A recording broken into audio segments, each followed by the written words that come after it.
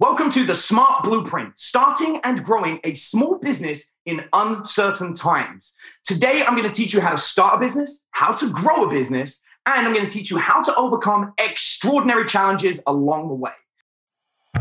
You are listening to Smart Businesses Do This, the podcast show for freelancers, side hustlers, and upcoming small business owners who want to transform their current business or business idea into a company that is built to succeed, simple to run, and gives you the freedom to live your life on your own terms.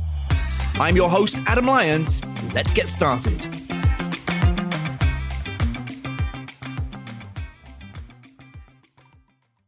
First, I want to tell you a little bit about myself in case you don't know my backstory. I grew up on a government project in the UK. Now, these things are called council estates. It's essentially subsidized housing for people that don't have much money. The reason we didn't have much money was because my dad was a janitor and my mum was a stripper. Now, when you're living on that kind of income, you need state welfare to help you, and they basically help by putting you in these homes with a whole bunch of other people that just don't have much money. It was a dangerous neighborhood. You really didn't have many opportunities to succeed, and they kind of just assumed that you would end up being a nobody. The thing that I did to cope with living in that environment, I didn't end up hanging out with the gangs on the streets. I didn't go and do drugs or any of that other stuff. I didn't cause trouble.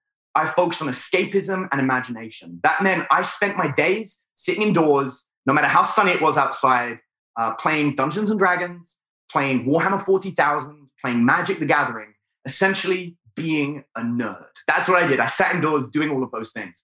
Now, I'd love to say that I sat indoors playing video games, but video games are a luxury that I really just couldn't afford. They were very expensive for me. Buying a game console when I was a kid was just something you hoped to get for Christmas. And there were many years when my parents would come to me and say, I know you really want that Sega Mega Drive, but we can't buy it for you because funds just don't allow. And I remember all my friends got all the game consoles first and they were talking about them. And I would be sitting there playing on my Spectrum while they were playing, Super Nintendo, because I just couldn't afford to get hold of it. With that being said, I always wanted to be a hard worker. I needed to be a hard worker in order to buy nerdy things. Nerdy hobbies can actually be quite expensive. Once you have the Dungeons and Dragons books, then of course you don't need to buy anything. You can just sit and play with them over and over again. But the books themselves cost £50 each, and 3 books is £150. So you got to get the money from somewhere. And I was down to make money in any way I could so it would feed my nerdy little hobby. And that meant I got my very first job at the age of 11 as a mover. Now, what I mean by mover is a furniture mover. So I worked with a local furniture company because that was kind of one of the only jobs that was around. And I would carry the little bags, basically running backwards and forwards with anything that would fit in my little 11-year-old arms while the adults carried the furniture. Now, I wouldn't get paid for that, obviously, because I was too young to work. What they would do is they would give me tips if we got some. I learned nice and early that the only way I got paid is if we as a team got tips. That meant if one of the workers who was a fully grown adult upset somebody and we didn't get a tip, I didn't get paid. So I learned to be smart with my words. I learned to cover up for other people's mistakes. I learned to run while carrying heavy things because I wanted to move as fast as possible. Because if we managed to get an entire house done in a morning, we could do a second house in the afternoon, and there was a chance that I would get paid twice. I also learned earlier on at the age of 11 that sometimes you can work really hard and get paid nothing.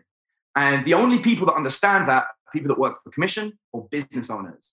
So really, without realizing it, my brain was getting a real first taste of what it means to be a business owner. But the person that interested me the most was the owner of the company.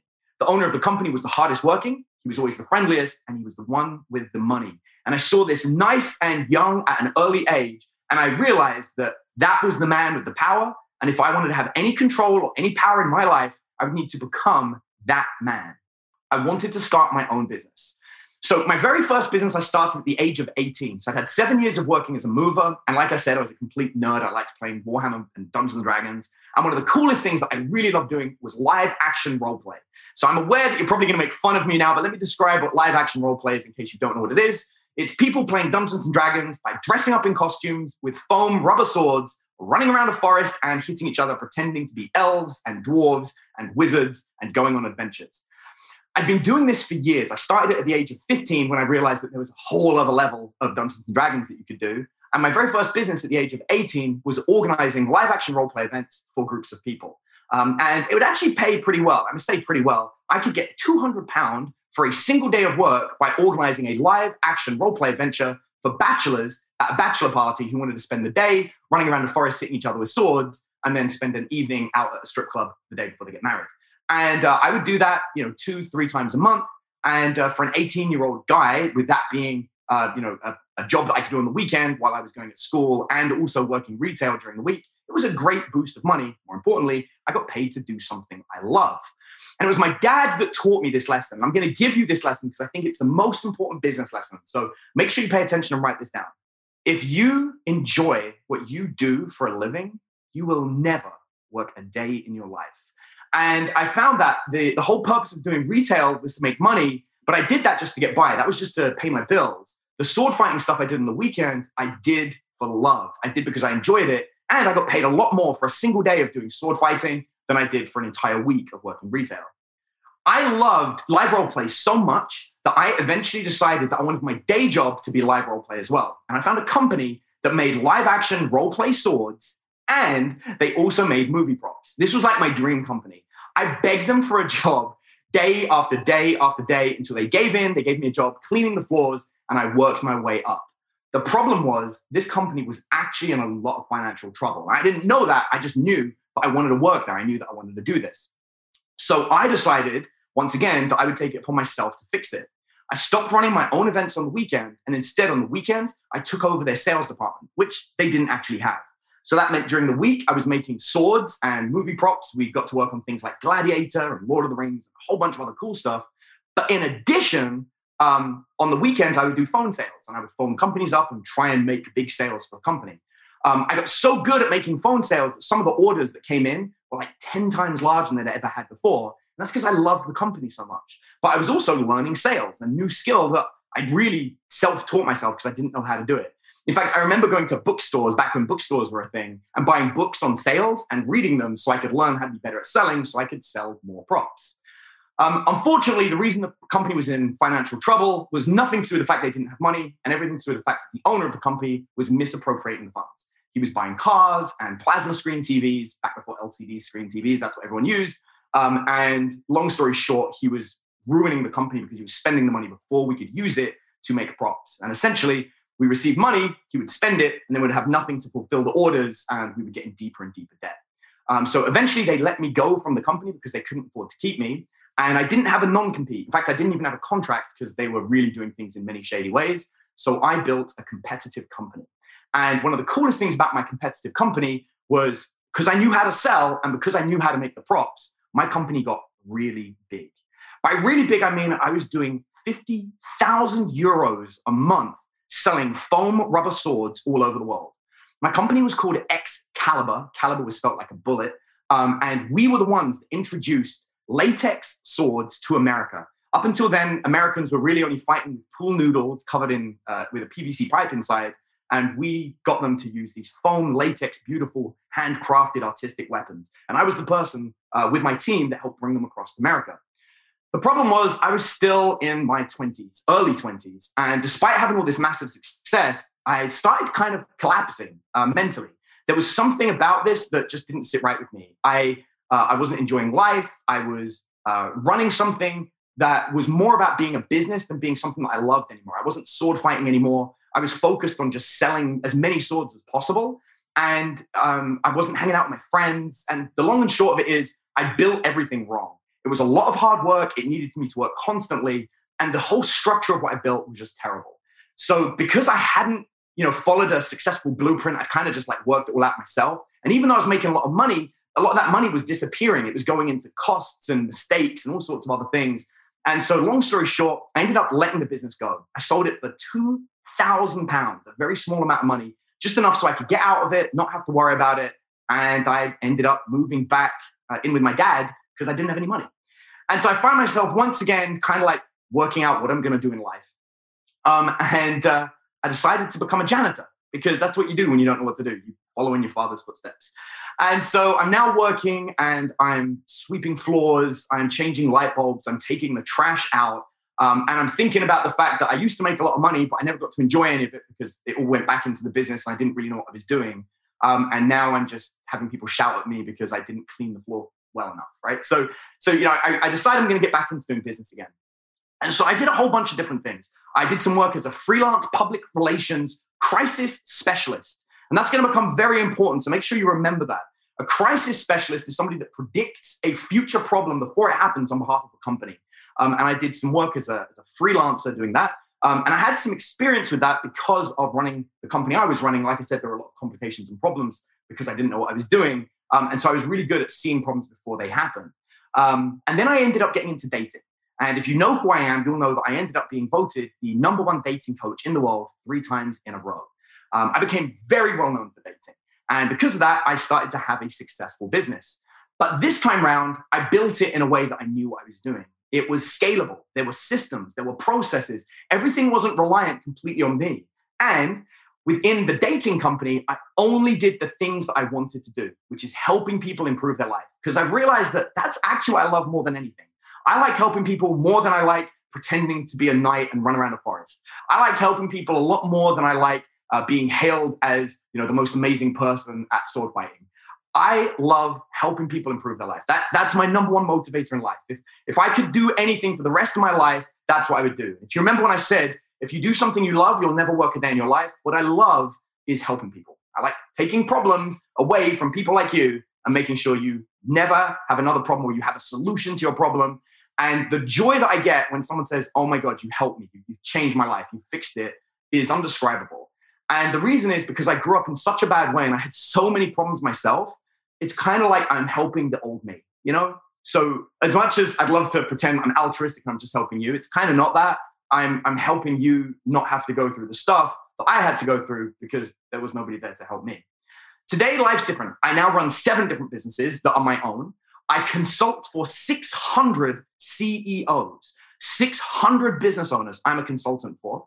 And this is now all based on a very simple 5-step blueprint that I follow in all of my companies. And as long as I'm following my blueprint, I know that my company's going to grow, everything's going to be successful, and everything's going to be great. But even when you have a clear blueprint, things don't always go the way you want them to. Things aren't always as easy as you want them to be. It's not always smooth sailing. There are problems, there are complications that arise. And this program that you're watching, this video, this training, I'm going to share with you a story about one of my businesses and how I followed my blueprint, but I want to show you what happened when I deviated from the blueprint. I want to show you that even though I was following it, there are problems and issues that turn up.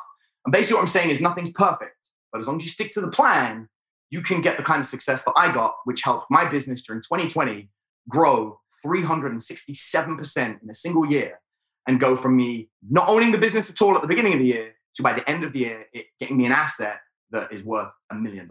So from 0 to $1 million in a year isn't so bad. You just got to remember, life doesn't always follow your plan. Even if you have a plan, life doesn't always follow it. So we'll start with talking about life with a monthly revenue of $51.53. So I'm never going to forget, I walk into the room and I'm like, how much did you say our revenue was for the month? And James, who was currently managing my business at the time, says, dude, I said $51.53. You mean we have to survive this entire month living on $51.53? That's not even enough for a day for one of us, dude. And there is 2 of us, not to mention all the other bills that we have for the company. So this was a brand new business that I had acquired very recently, which is a small game store that specializes in selling Dungeons and Dragons products, Warhammer 40,000 products, Magic the Gathering, and a bunch of other nerd stuff. And this game store was based in a small town just outside of Austin, a place called Bastrop. And we'd only been open a few months at this time. And he said to me in response, I'm sorry, dude, I was just following processes. Now, normally, that wouldn't actually be that much of a problem because those processes would be things that I'd put in place. But this time I had made a mistake, and I wanted to own this mistake because the processes he was following were created by his predecessor, the previous manager of the store, who created those processes. And the reason that predecessor wasn't there anymore is that I fired him for failing. So I just want you to remember that basically what happened here was I fired a guy for being useless at failing and did not create new processes to hand to the new guy. So of course, the new guy is just going to follow the old processes, which were so bad, I had to fire the guy. So this is my fault. But when you get bad news, your instinct is often to blame other people, right? You're like, no, you know what? This can't be my fault. You should have created better process, right? You want to blame other people. but you can't. You really got to accept ownership in this. It's my fault. I was the one that fired the predecessor, and I should have made the new processes for the new guy to take over. So that $51.53 is my fault. No one else's, not my employee's fault. Now, lots of things had led up to this exact moment, okay? So first of all, I'd made a number of bad choices. Second of all, and I think one of the big things is I wasn't as present as I should have been. Like I said, I run 7 companies. I consult for 600 companies. Not every single one of my projects gets the same amount of attention. And this particular business I've been neglecting, which isn't surprising really, because it's the one that I would probably enjoy the most. So I kind of was distancing myself from it on purpose so I could focus on the bigger companies. But still, now I had a business that was not generating anywhere near the amount of money it needed to generate, and this was going to be a problem. So the biggest problem was the fact that I didn't take responsibility. And as a business owner, you have to take responsibility for absolutely everything that comes under your business. You know, you can try and blame your employees, you can try and blame society, you can try and blame the media, but the reality is, if it's your business, you're in charge, you're responsible, and a failure is your fault. Now, I've always said that there are 5 parts to a successful business. And this is my SMART blueprint, the blueprint that I follow whenever I'm building a business or consulting with another business to help them grow. This is one of the most important things, so make sure you write it down. S, staff. This is your team, the people that are working with you. You've got to look after them. They've got to be a good team. They've got to be managed, and you've got to take responsibility. You're a leader, and you lead from the front. S, staff. M, marketing. Marketing is all about learning what your customers want and finding those people. So if you can know what they want and you can find more people that want it, you will always have potential customers. So M, marketing. A, audience. Your audience are the people that might be interested in what you have to sell. So if I find someone that I know what they want, I then want to bring them and collect them into a group of people that I can communicate with en masse. That is my audience. So I found them, I bring them together, and I want to be communicating with them. R, revenue. Revenue are the sales and sales processes you use. How am I going to get money from that audience in a way that doesn't upset them, doesn't make them feel pressured or weird or oversold to, and it just helps them out. T, testimonials. This is evidence that what you sell works. If you don't have testimonials, if you don't have people raving that what you sell actually works, then the whole thing collapses. Everyone's going to want a refund and you don't have a business. In this situation, I had clearly failed in the very first task, which is staff. I had the predecessor that created systems that weren't very good. Now, he'd told me he could create systems and I could rely on them. And the reality is I didn't check them. I didn't double check them. That was on me. His systems didn't work. He got fired because of that. And then those systems got handed to the new staff member who naturally followed the bad systems. And of course, it was going to fail again. That was all on me. That was my mistake. Look, the decision to start a new business, grow an existing one, or collapse a business is one of the hardest. I'm now at a situation where this company hasn't made much money. I've got a staff member that hasn't been trained, and I've got a whole bunch of other things that are taking my attention. I've got to make the decision, what do I do here? Do I just collapse this business, try and grow it, start something new? What should I do? To me, it all comes down to something that I call bread and butter. Bread and butter is the amount of money you need to cover your basic bills. Not the amount of money that you'd like to earn, but the amount of money you'd need to actually cover the bills. Can you pay your rent? Can you pay your food? Can you pay your phone bill? Can you pay your insurance? Do you have enough money for transportation? The end. It's not your gold subscription for Microsoft Xbox. It's not buying a video game once a week. It's not going out for a night on the town once a week. It's just the basics. You have to have enough money to cover the basics. Now, if you have enough money to cover the basics, however many hours you've spent to cover the basics, the rest of your time can be used to grow, to make more money. And all that additional money is like pocket money. It's free spending. Invest it, grow, do something great with it. So as long as you have the bread and butter covered, then you can always do something else.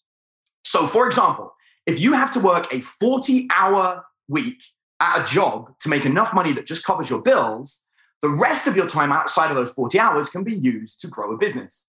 There's a great phrase that I often share with my friends, which is business owners are the only people in the world that will work 80 hours a week to avoid working 40. It sounds crazy, but many business owners don't actually make as much as a salaried employee. They're working overtime so they don't have to go and get a job for 40 hours a week. Many of those business owners would probably be better off working a 40-hour week and getting a really good salary and then spending 20 hours a week starting a business on the side. What you can do then is that extra money you make is pocket money. It's bonus money.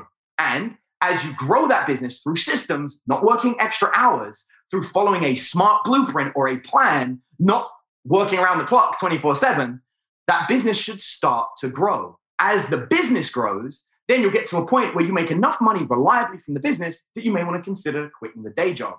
At that point, you lose the 40 hours of work that you needed to for your bread and butter. The 20 hours of work you're doing every week is paying for the bread and butter with maybe a little bit extra. And now you can add an extra 20 hours a week into the business. You're not only working a 40-hour week, you know your bread and butter's covered, and you're making more money. One of the biggest revelations that James had, which is the staff member that was that runs the store, in fact, to this day, that runs that business, was recently when the business started growing and making very large sums of money. In fact, at the time of recording this, we did $20,000 in the last month alone from that one business. And James said to me, but I didn't work any extra hours. And I was like, of course not, because we don't get paid by the hour. In the same way that when I was a mover, I got paid by the job, not by the hour. That meant the amount of jobs I could do in a day dictated how much I earned, not how many hours I worked. If I worked on one job and it took me 12 hours, my tips were probably going to be less, right? You get paid less because I didn't move very fast. On the other hand, if I ran and moved faster, then I could maybe fit 2 or occasionally 3 jobs in a single day. I'd get paid triple for working the same amount of hours. Now, sure, I'd be working harder in that situation, but that's because I didn't really have systems. When you build a business, if you base it on systems, then you can scale them up and make more money as you go. So, if you are already having a job, if you've already got a job and you're working 40 hours a week and you've got enough money to make your bread and butter, then what can help is to put aside an amount of time every day to build the business. For example, you could say you're going to work an extra 2 hours, 5 days a week on a work day on the business and 1 day on the weekend. That is actually not a lot of extra hours. It's like 18 hours of work extra a week, 2 hours a day for 10 and 8 hours on a Saturday, say, for example. But it still gives you plenty of free time. You have all of Sunday free. You have all of Saturday afternoon and evening free. You can still go out. And your work day is only 2 hours extra every day. If you're willing to maybe wake up earlier and do those 2 hours in the morning, which is what I'd recommend, it doesn't even impact your evenings. You still get to your evenings, except maybe you're going to bed a little bit earlier to make sure you get some good sleep before the next day. Either way, this is a very easy way to make it work. On that particular month, when we'd only made $51.53, I had to take money from my savings to pay James and to cover all of the costs or the bread and butter of the business to cover that bad month.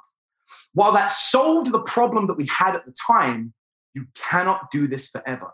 And I have seen so many businesses pull from savings, pull from whatever cash they can borrow to try and keep a business afloat. You do not have a business if money is coming out of your pocket to keep it afloat. And I didn't realize this at the time when I did that, but I was putting more than just my savings and my finances on the line, and I was putting a lot more into jeopardy than I realized than just that money. So at this point, I'm faced with a very clear decision. I can fold the business or I can double down and make it grow. But for me, there was only one clear choice, only one thing I could do in this situation. And for that, I want to ask you, what would you do for your children? My son looks at me and he says, Dad, fix it. Now, this is a few months before the situation I just described. My son came home, it was on Wednesday night, and he's got tears running down his face. He's like, Dad, fix it. Please fix it. I'm like, fix what, bud? What's wrong? And he'd just been playing Dungeons and Dragons at the local game store because we had a small game store in town that kids could go to play Dungeons and Dragons. And he's upset and he's like, they're closing the game store. And he's like, you fix businesses, fix it. Now, I'm used to fixing big businesses. The companies that work with me make 7, sometimes 8 figures a year. Case in point, I helped a client last week buy a new business for $6.5 million. One of my other clients does something like $42 million a year. And in fact, I just helped a big shipping company that does $165 million a year. These are the kind of businesses that I fix. This situation was a tiny little gaming store in our local town that was collapsing, but it was a very real problem because we live an hour away from any major town that has a game store. In fact, that one little game store is really the only means of entertainment for a lot of the nerdy teenagers and the younger kids that live in our local area. And if you remember anything about my childhood, that escapism, imagination, and those nerdy board games mean a lot to me. So he'd struck a chord. I had two issues here. Number one, I was not going to let the only source of entertainment for the local, kids that wanted to play board games and nerdy games in the area disappear. And two, how the hell can I call myself an expert at fixing businesses if the first time my son comes to me and says, Dad, can you please fix this business? I tell him no. So for me, it didn't matter how small it is. I had to win. I had to be my son's hero. So this particular game store sold a number of different products. It sold Pokemon, it sold Yu-Gi-Oh!, it sold Dungeons & Dragons, it sold Warhammer 40,000, and it would rent out space to kids to play video games. And they had a few generic board games, but for this particular business, the business was kind of built really badly. They were losing $1,000 every single month, and it was getting harder and harder for them to keep alive, right? Imagine going to work every day, busting ass on a 50-hour week, and at the end of the week, you're $1,000 lower, or at the end of the month, you're $1,000 lower in your bank account than you were at the beginning of the month. So this was just getting worse and worse and worse, and the guy didn't know what he was doing. Now, the good news is the investment in a business that doesn't make any money is very low. There's no point buying the actual business itself because it's a failure. Most of the time, you're just buying the assets, which in this case was the stock, the things that they had for sale, which was a bunch of products no one wanted. It was a bunch of board games that no one played, a bunch of old editions of things that weren't even usable anymore, that they followed like old rules. It was just a whole bunch of stuff no one wanted. But the guy that owned the business couldn't leave unless somebody bought all that stuff and no one was buying it, so he was stuck. Essentially, what I would be doing is buying all of the inventory left in the store and starting from scratch using their point of sale system, which is like the thing they use to check out. And of course, I'd be taking over the rent and all the bills.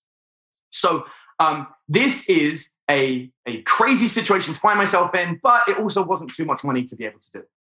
So I knew in taking over this situation that the fastest route to money is to focus on selling the solution to the problem that your largest audience has. So in this situation, the audience was obvious. It's the customers that come to the game store, right? So that's the first thing we want to do. And the problem was that their store was going to close. This is known as an opportunity. Whenever you've got a group of people that have a problem and you can see clearly what that problem is and you've got access to that group of people, if you can spot the solution and you can provide it, that's an opportunity, okay? So that's one of the fastest ways to making money. Now, it is a lot easier to do this than it is to start a game store completely from scratch in a new area. For example, if I had to completely start a new game store, I would have to find all the inventory myself. I'd have to get all the shelves in. I'd have to put in the point of sale material. I would have to find the location of where this thing's going to be. And then I'd have to let all the people in the area know that I had opened up, or hope they would walk past my store and walk in, right? That's a lot harder than the situation I was presented with. So this situation looked pretty good. Now, normally, when I start a business, I follow the following plan. So I'm going to give you the plan I normally do. So I know that the fastest route to making a successful business or making a business successful is to bring in sales first. And then what I do is I let the business evolve based on that initial money. So if I can get a bunch of sales, I can take that money and I can develop the business and make it better. Now, let's just say you've got a dream to make a theme park like Disney World. Or maybe you've got a dream to create the best training program for athletes, right? You want to help top Olympic champions. Or maybe you've got a dream to make the best cake decorating company in the world. Or maybe you just don't even know what you want to do at all. Like, I have no idea.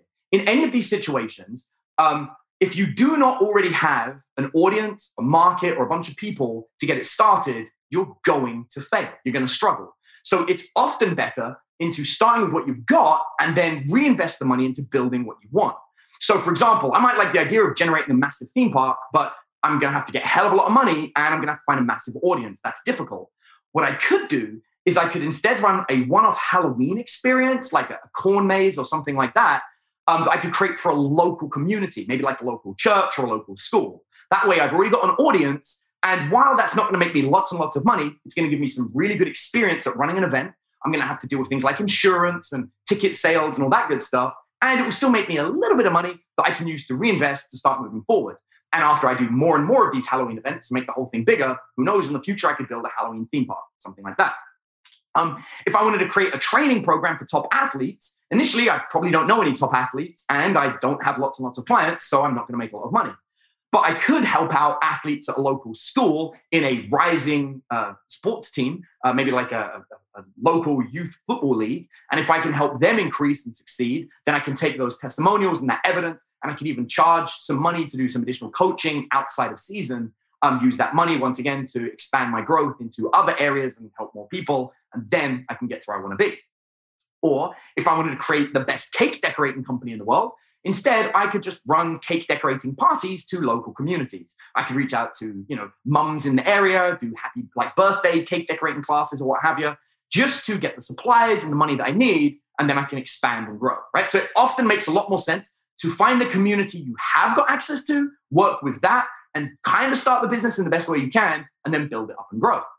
Now, if you have no idea what you're going to do, right? If you're like, I do not know what business I'm going to start, then the best business to start is to do a business that is needed, but no one else wants to do, because they always make the most money. So for example, garbage collection, window cleaning, car cleaning, where you go to someone's house and clean their car, lawn services, all the stuff that isn't glamorous, cleaning houses, the stuff no one wants to do. If you'll do that, it's actually faster to make money that way. And again, you can take that money and reinvest it. And you can always hire somebody to take over that business or sell the business once you've built it and it's generated you some cash.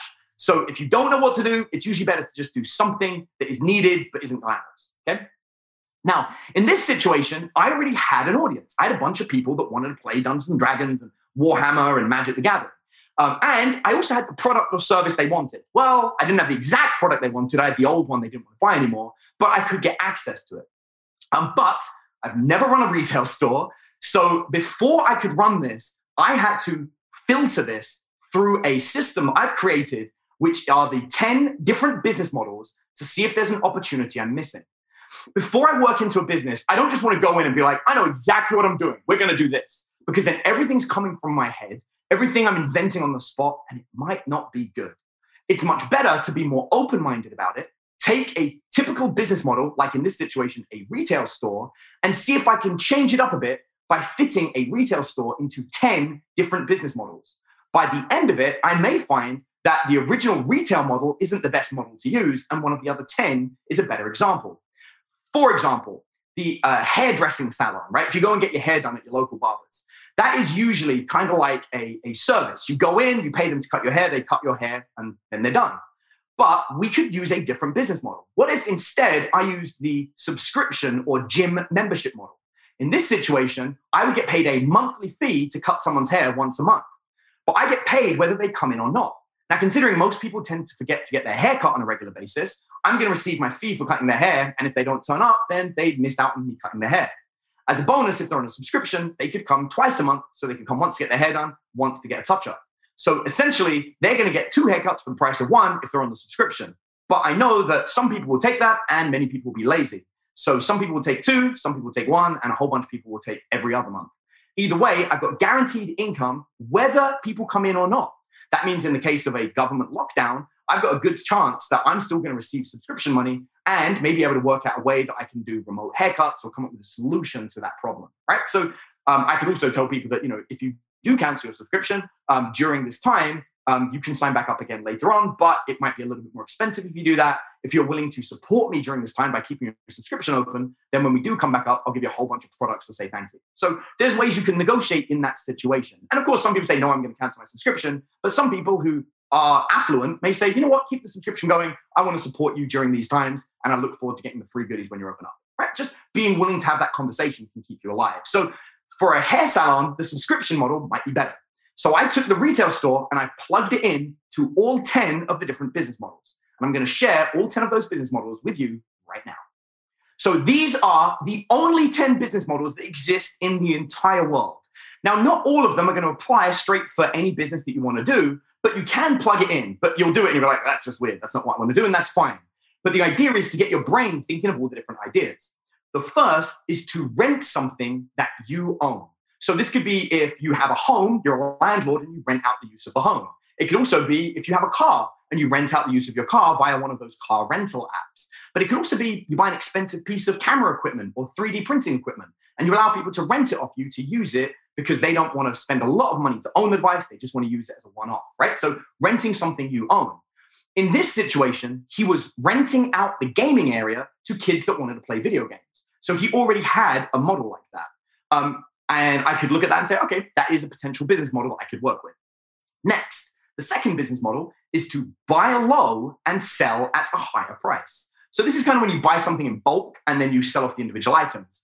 I've always thought that if I get completely bankrupt one day, I will go to Costco, I will pay for my membership, I will buy a giant thing of small bottles of water for $3, giving me 24 bottles of water, and then stand by the side of the road in the hot sun, selling those bottles at $1 a pop. I convert $3 into $24, which, by the way, is a better return that you'll get on almost any stock exchange in the world. And then I can start building up my business again. The reality is, because I know how to think like that, I'll never find myself in that situation, but it's always good to be prepared. And once again, that's that crisis public relations person coming out of me. I can't help but think about a worst case scenario. So now I was considering in this situation doing that at a later date. For example, paintbrushes are something that people tend to use a lot of when they're painting their Dungeons & Dragons or Warhammer figures. And rather than selling the paintbrushes that existed elsewhere in the world, which can actually be quite difficult to get hold of because they often end up with a supply chain problem, I thought it might be better if I just manufactured them myself and sold them in bulk or bought them in bulk and then sold them at a higher price. So that was one of the models I came up with. To this day, I haven't actually done that one yet, but I have developed it. It's something that I'm looking at, and it's something I might roll out in the future. The next business model, the third one, is to sell or negotiate something you don't own. So this would be, for example, a realtor, somebody who is selling something that they don't own. This is something I thought about with Magic the Gathering. So Magic the Gathering is a card collecting game where you play a wizard who tries to defeat your opponent. But the cards have an inherent very high value. In fact, some of the cards go up to $100,000 for a single card. That's the Black Lotus, which is known as the rarest Magic card of all. Now, what was interesting about this is I thought I could do consignment. And in fact, we ended up rolling out consignment. So what we allow people to do is we allow them to purchase a folder and we store their folder in a safe in the store. And when somebody wants to buy a rare card, they can come and look through the folders of other people's collection and we will sell that card on behalf of the person that owns the card in return for a portion of that sale. And this has been a very popular business model for in the store. And a lot of people come and bring us entire collections. The only rule we have is they can only bring very rare cards, because we don't want to have that much in the store. So we only sell the most exquisite, the rarest cards, and we sell it on behalf of the clients. And we found that that's a really great model for us. Next up, you have the publishing or producing model. This is where you publish someone else. You may think of this like a book publisher who publishes authors, or maybe a producer like a Sony Records that produces music artists. Now, this, for the game store, would be something like publishing a new board game maker. So if there was somebody that had invented a new board game and no one really knew about it, we could help them get the word out about their game and get publishing rights to that game. So we would be the ones focused on selling it in our store and trying to sell distribution to other stores. Again, it was an interesting idea, not one of the ones I was that interested in, but it was worth writing down. Next is I could buy a franchise. Now, a franchise is somebody has an entire kind of like business in a box system where you pay them an amount of money for them to give you their brand, their marketing, their aid in running business, and they help you set up the whole thing. Because you're buying a franchise, it's a lot more reliable than trying to do it on your own, and you've got the help of some very experienced people who have set up other franchises like yours everywhere else. So you can just follow their business model, and of course, the profits come in. From a game store perspective, one of the franchises that exists in the world is a place called Game Castle. And actually, the owner of Game Castle is a good friend of mine. So it definitely occurred to me to just contact my friend, buy a Game Castle franchise, and just turn the entire store into a Game Castle franchise. But this would take a large sum of cash. And while I valued my friend's experience, and I do like the franchise, I just have worked with much bigger companies myself. And the challenge of doing this completely on my own was far more interesting. Next, you can manufacture or create something physical or digital. So in this situation, manufacturing something could be manufacturing our own game rather than publishing somebody else's. It could be setting up the ability to manufacture paints or something like that. But we can also create something digital, like training tutorials of how to paint things or how to play games or how to get all your family playing Dungeons & Dragons when they call you a nerd, right? We could do things like that. And it was very interesting to us to either create our own training tutorials or, as I said earlier, creating our own paintbrushes, which is something we thought about. So manufacturing something is an option that we considered. You can also sell your services by the hour. This will be like a freelancer, somebody who does an exchange of services by the hour. one of the things that we thought about for this is that we could do painting tuition. So we could charge people to teach them how to paint and organize classes, or we could organize a summer camp. So we could invite people to come in, drop your kids off with us during the summer, during the day, you go to work, pick them up at the end of the day, and they've been playing board games all day. It's a great way, kind of like a daycare, but not for older kids. So that way the parents don't have to worry about their kids being bored at home and the kids get to play board games. So that's one of the business ideas that we've thought about. And if there hadn't been a global pandemic, I suspect it's something we would have done over the summer. But due to the pandemic happening, that business model isn't something we could do. When you're looking at selling your services by the hour, this can be a trap, however. And a lot of business owners do this. You want to, as often as possible, be able to sell a single hour to multiple people rather than give people one-on-one attention. If you sell one-on-one attention, you're really just giving yourself another job, right? So even if you're charging $50 an hour, if I can only work with one client, I need a second client and a second hour in order to make $100. If my business model is designed in a way where I can have two clients in the same hour and I teach them the same thing or do the same work for both of them, I can get paid $100 with two clients for 1 hour. That saves my time, and it is what we call scalable. Whenever I try to charge by the hour, I try to make sure it's something that can be done for an entire group. For example, I'm not doing one-on-one painting lessons, I'm doing group painting lessons, where you could have 50 to 100 people in the same room in a seminar style, all learning. The benefit of this is they pay less because I don't need to make as much money from a single student, and I can work less, so I get paid more per hour. Or, like I said, doing something like a summer camp where you get a whole bunch of kids in and you've got guaranteed income for as long as they're in the summer camp, with the bonus that you can have as many kids as you can fit, providing you've got enough observers to look after them. Next up, you can retail something direct to the consumer. So this is literally just having the shop. In this situation, that's the obvious business model. I have a shop and I retail things to the consumer. I buy multiple things from different distributors at a discount and display them in my shop and help people buy them. Another model is, and this is the 9th business model, is network marketing. Now, network marketing is where you sell products for a company via organizing events. Now, a lot of people back in the day would call these pyramid schemes, but then they shifted to multi-level marketing. But essentially, it's the same concept. It's one company has manufactured a product, and you will organize networking events or parties to show off that product to try and sell it. Not really a business model that I'm interested in, but it's worth mentioning because it is one of the 10 business models that exist in the world. And we could, do that to organize selling paints or something like that. But again, not really something I'm interested in. Which brings us to the 10th model, which is one of my favorites, which is the subscription model. So this is like box services, like the Dollar Shave Club or Stitch Fix, where you pay money every single month to receive a box of goods, and you don't really choose what you get, you just get given it, but you trust the company, so you don't have to make the decision. Gym membership is another one of those. You pay for the gym equipment to be able to go and use it whenever you want, but you pay whether you use it or not. Now, this is something that we considered we could do by sending people pre-packaged Dungeons & Dragons quests. So we write the quest, and every month send you a new quest for you to go on an adventure with your friends. Something we thought about, but ultimately not something that we wanted to do. Essentially, it was very obvious that I was going to be doing the retail model, right? Because it's an actual shop. However, when you grow a business, it will sometimes take you to new models. And as you're going to find out by the end of today, we ended up shifting to a very different model that ended up being very successful for us. And it's why this month, at the time of recording this, we did $20,000. This exercise is what made me aware of all the other business models, and they just got stored in the back of my head as I went out with the first one. If you remember what I said earlier, you want to start with that which is easy and that can be done quickly, and then you can evolve into the better thing later. So in this situation, I took my money from my savings and off I went and made it happen. All right. This is great. You guys are getting some good gold nuggets.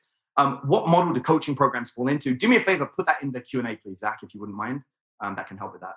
But actually, your coaching program could technically be all 10 if you think about it, right? Because you could have a subscription coaching program. You could charge by the hour. You could do network marketing where people come to a party. And actually, that's what they do for housing coaching. When they teach you how to buy houses, they invite you to a party or they invite you to a seminar to learn about houses, and then they sell you on their housing coaching, like buying homes. You know what I mean? So all coaching can be all 10.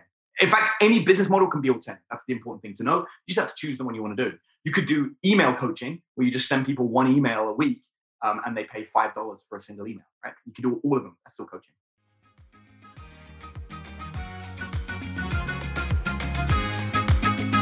Now, if you're new to the podcast and you want to learn more about how to build a smart business, then the absolute best place to start is with my Smart Blueprint ebook. Over 10,000 people have already gone through the book, And it's one of the most comprehensive resources on strategically building and growing your business that you can find anywhere for free. Just visit thesmartblueprint.com/ebook to grab a free copy. And I'll see you on the next episode of Smart Businesses Do This.